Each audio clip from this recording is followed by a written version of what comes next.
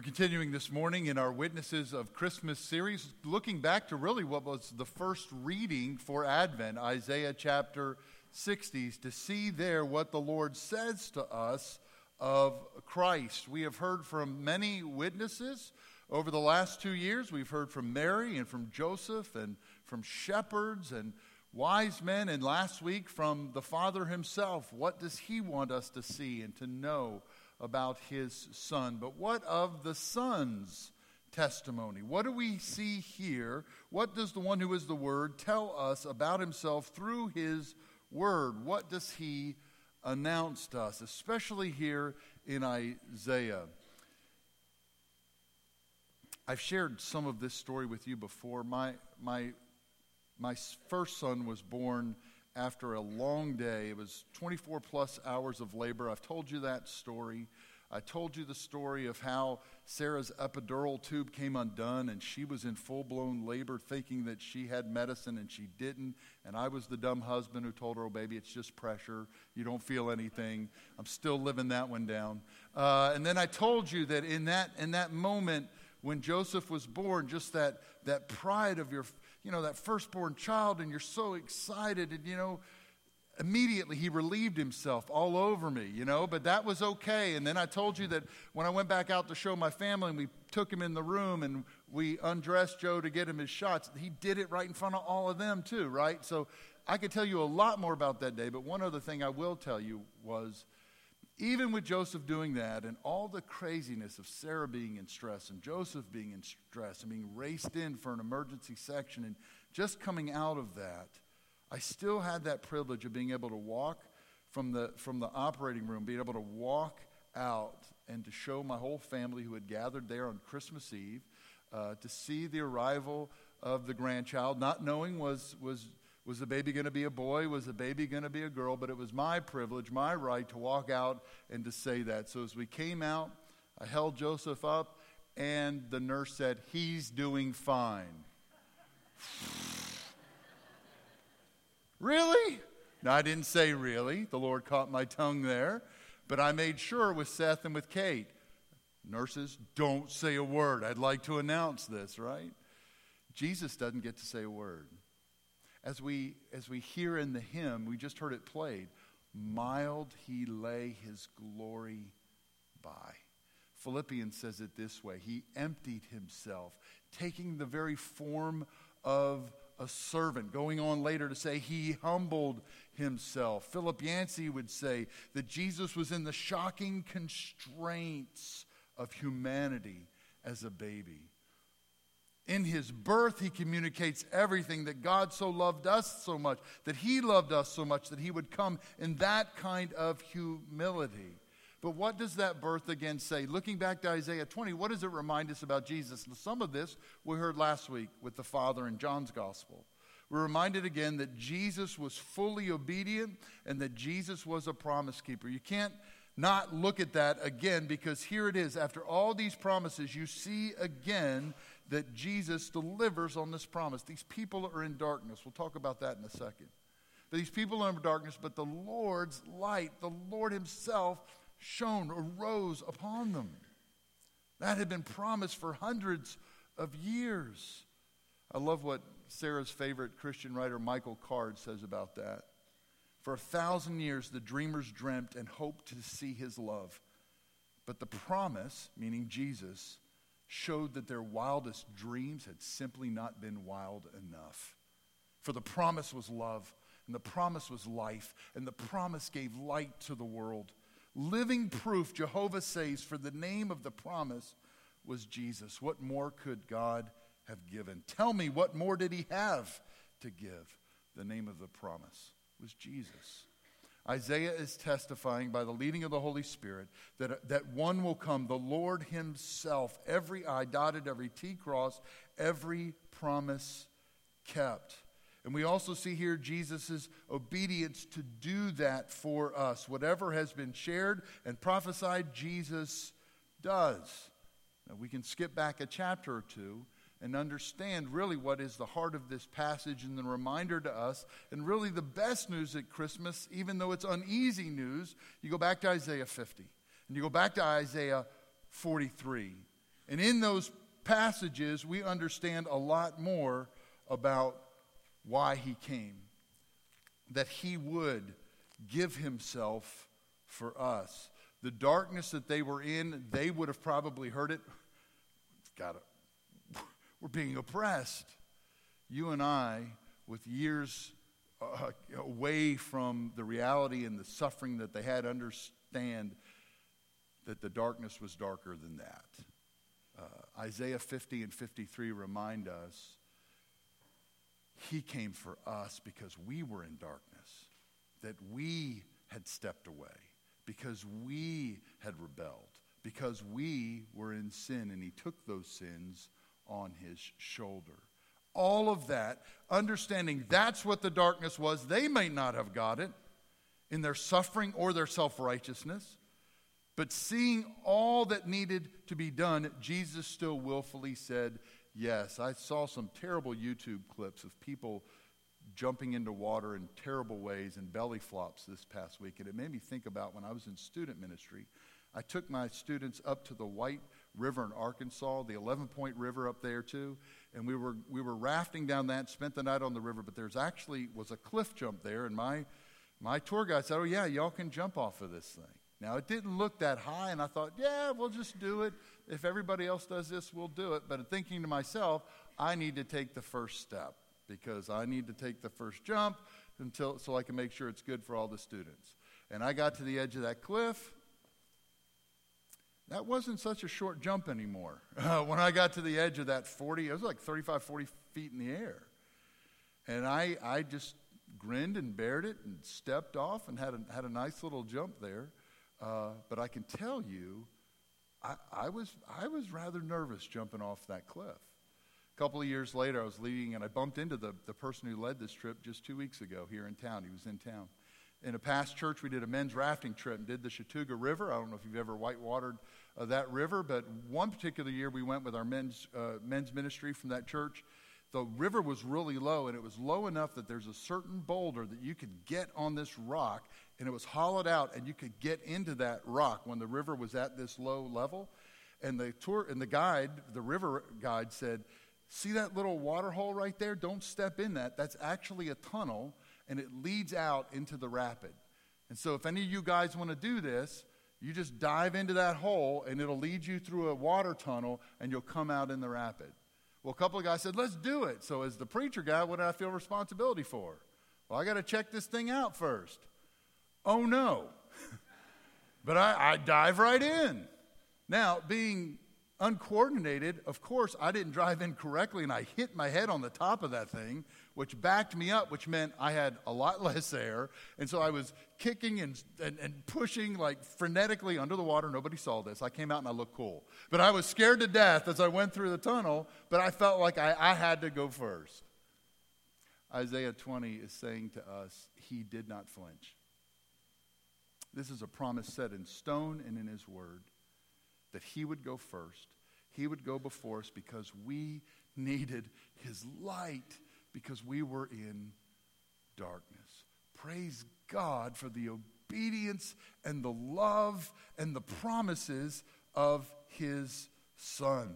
I like how the poet R.S. Thomas in his poem, The Coming, says that. And again, that's what Advent means, to arrive or to come. And in that poem, R.S. Thomas captures this correctly, the heart of Jesus, when he said, and God held in his hand a small globe.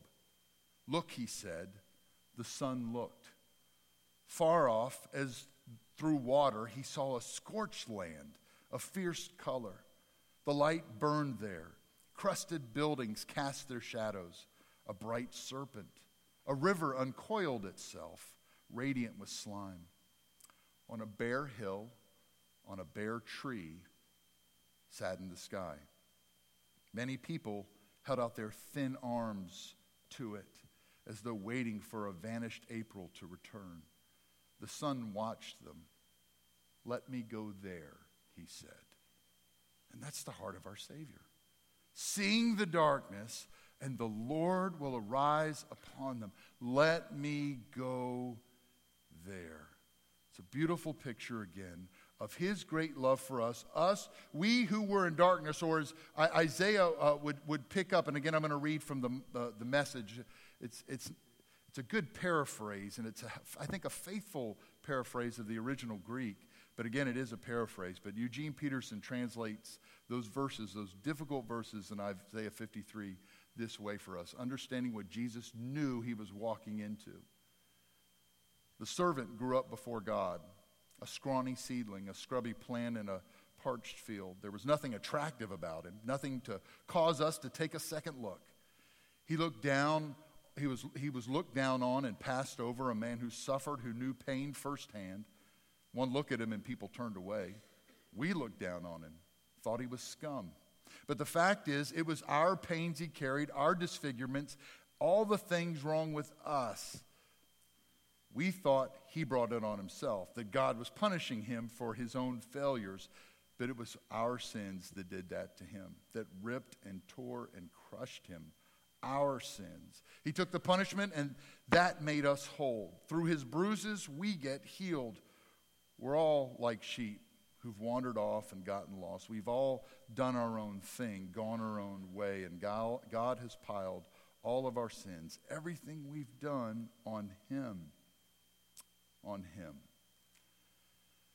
It's a reminder to us, as we sing so many times in that hymn, Good Christian Men Rejoice, Christ was born for this, and that Christ was born to save. Isaiah reminds us again, yes, we were in darkness, but we have a Lord who would step out of glory and step out of heaven, fully obedient, fully a promise keeper, to gift that to us. And so there's words there then for how is it that you and I can respond to that great gift. We said last week, well, that ought to change my word and how I keep my word. And we said last week that should radically change my obedience and how I obey, because he obeyed even to the point of death for me. But in this Christmas season and in Advent, just looking across the other witnesses of Scripture, what's their response?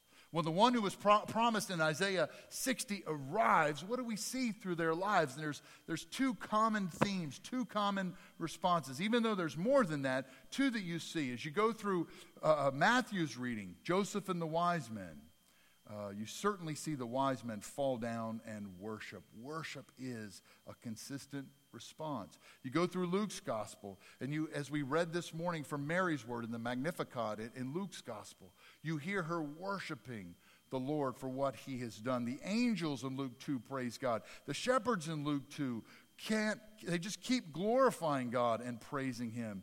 Even Simeon, later in Luke, after the baby's being presented, takes, we think, Jesus in his arms and says he is salvation and he is light. And the scripture says he blessed God. Worship is the biblical and right response of most of the witnesses of the Christmas story. But it's not just worship. As critical as that is and cannot be missed. But there's life change too.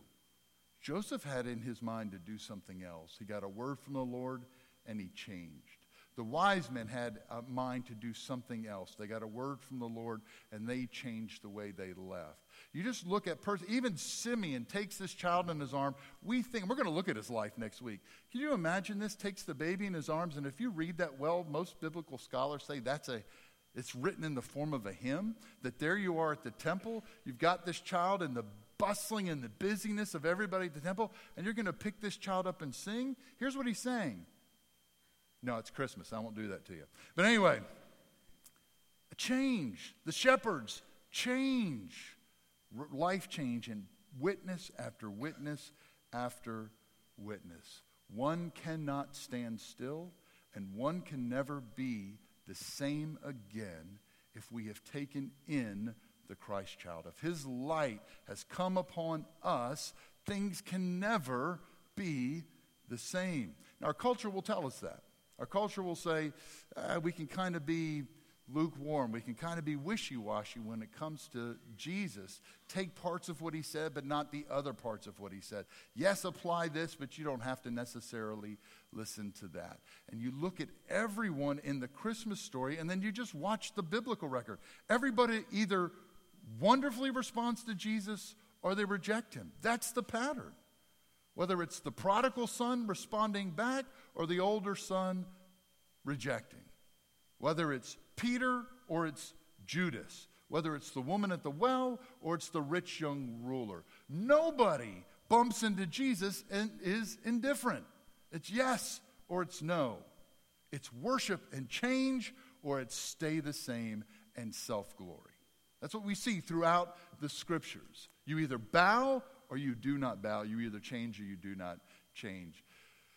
Years ago, I think it was 98, I was blessed to be able to go over to the Holy Land and to see the spot, and we don't know that, but this is where they believe that Jesus was born in Bethlehem. And that was a nice moment to see that and wonder if this was it.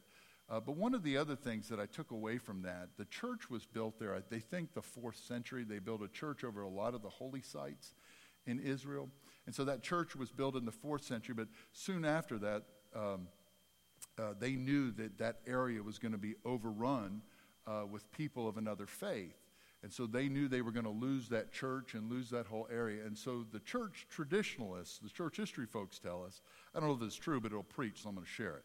But the church history folks tell us they changed the door. And it's still there. The door entrance is about this high. Now, why would they do that? I mean, they know they're going to get in. This is not a good defensive technique. Oh, no, you're going to have to duck. That'll hold them out for a good quarter of a second. Why would you put the door, this wonderful, magnificent church with this glorious door and all this, why would you put the door here? What a nuisance. Because everyone who comes to the place where Christ visited us is going to bow when they come into this place. You can't come to Christ and not bow. And you just see that through every witness of Christmas and Advent. You see that response of worship after worship after worship, life change after life change after life change. You cannot be indifferent with Jesus. Even modern-day rock star Bono in a recent interview said this: the secular response to Christ always goes like this. He was a great prophet, had a lot to say along the lines of other great prophets. Elijah, Muhammad, Buddha, Confucius. But actually, Christ doesn't allow you to do that. He doesn't let you off the hook. Christ says, no, I'm not saying I'm a teacher. Don't call me a teacher. I'm not saying I'm a prophet. I'm saying I'm the Messiah. I'm saying I'm God incarnate. And people say, no, please just be a prophet. A prophet we can take, but do not mention the Messiah word. The Gospels, Isaiah, the scriptures put us on the hook. When we bump into Bethlehem, we either have to bow or not. We have to change or not. There's no indifference with Christ. And the good news of Christmas is the Messiah will meet us in that. His very name means God with us. When you and I, whether it's for the first time in need of a Savior, said, yes, Lord, I sense and I know the darkness in me. Would you come? You came to save me from that. Do that. Or where you and I are looking over our lives and saying, I've really not been what he's called me to be here or in this part of my life or in this part of my life. And more importantly, it's not my life, it's his life. How can I just not been as faithful? He comes and he meets us there. Christ will come to save. He was born for this. We can't miss that. Preachers have probably shared this story, but I love the story of a little boy way back in the day, decades ago, when going to the circus was the big deal. Does anybody remember that? When the circus was come to town, and that was such a huge event to be able to see that. And this little boy had saved up $1. $1 back in that day, I think, was worth 4,000 something. Anyway, it was worth a lot of money. Saved up $1 to be able to go into town and to be able to go to the circus. This boy just excitingly gets into town that day early, and as he's walking down Main Street, all of a sudden he hears this noise, and he looks down Main Street, and he sees clowns. He's like, what's going on? And all of a sudden, here come the clowns, and they come walking by. And then they bring an elephant, but the elephant trainer comes walking by. And act after act, I don't know if they brought out the bearded lady or if they brought whatever, but there's like 5, 10 different acts from the circus that came walking by, paraded down Main Street. And when the last act had come by, it ended up being more clowns. The little boy, just overwhelmed, handed that clown $1. And the clown took it, and the circus folks went away. Where did they go away to? The circus. It was a promotional parade. This kid had thought he had seen the real thing, but what he had seen was simply promotions. The boy had seen not the circus, but the promotional parade. Look, there's so many things of these recent weeks, whether it's Christmas songs, family traditions, seeing the lights, certain programs. They're wonderful, wonderful things. Isaiah reminds the church, as Linda prayed this morning, here's the main thing. Don't miss this. You miss this, you miss Christmas.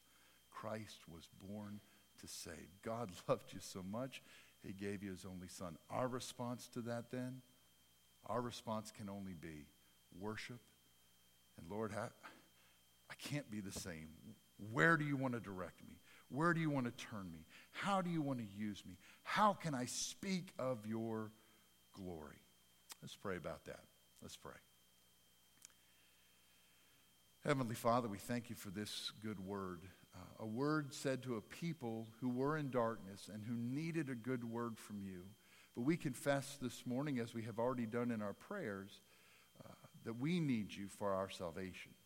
We recognize and acknowledge our own lostness. And so we just praise you. We thank you this morning for sending your very Son for us, that he might be our light, that he might make us clean.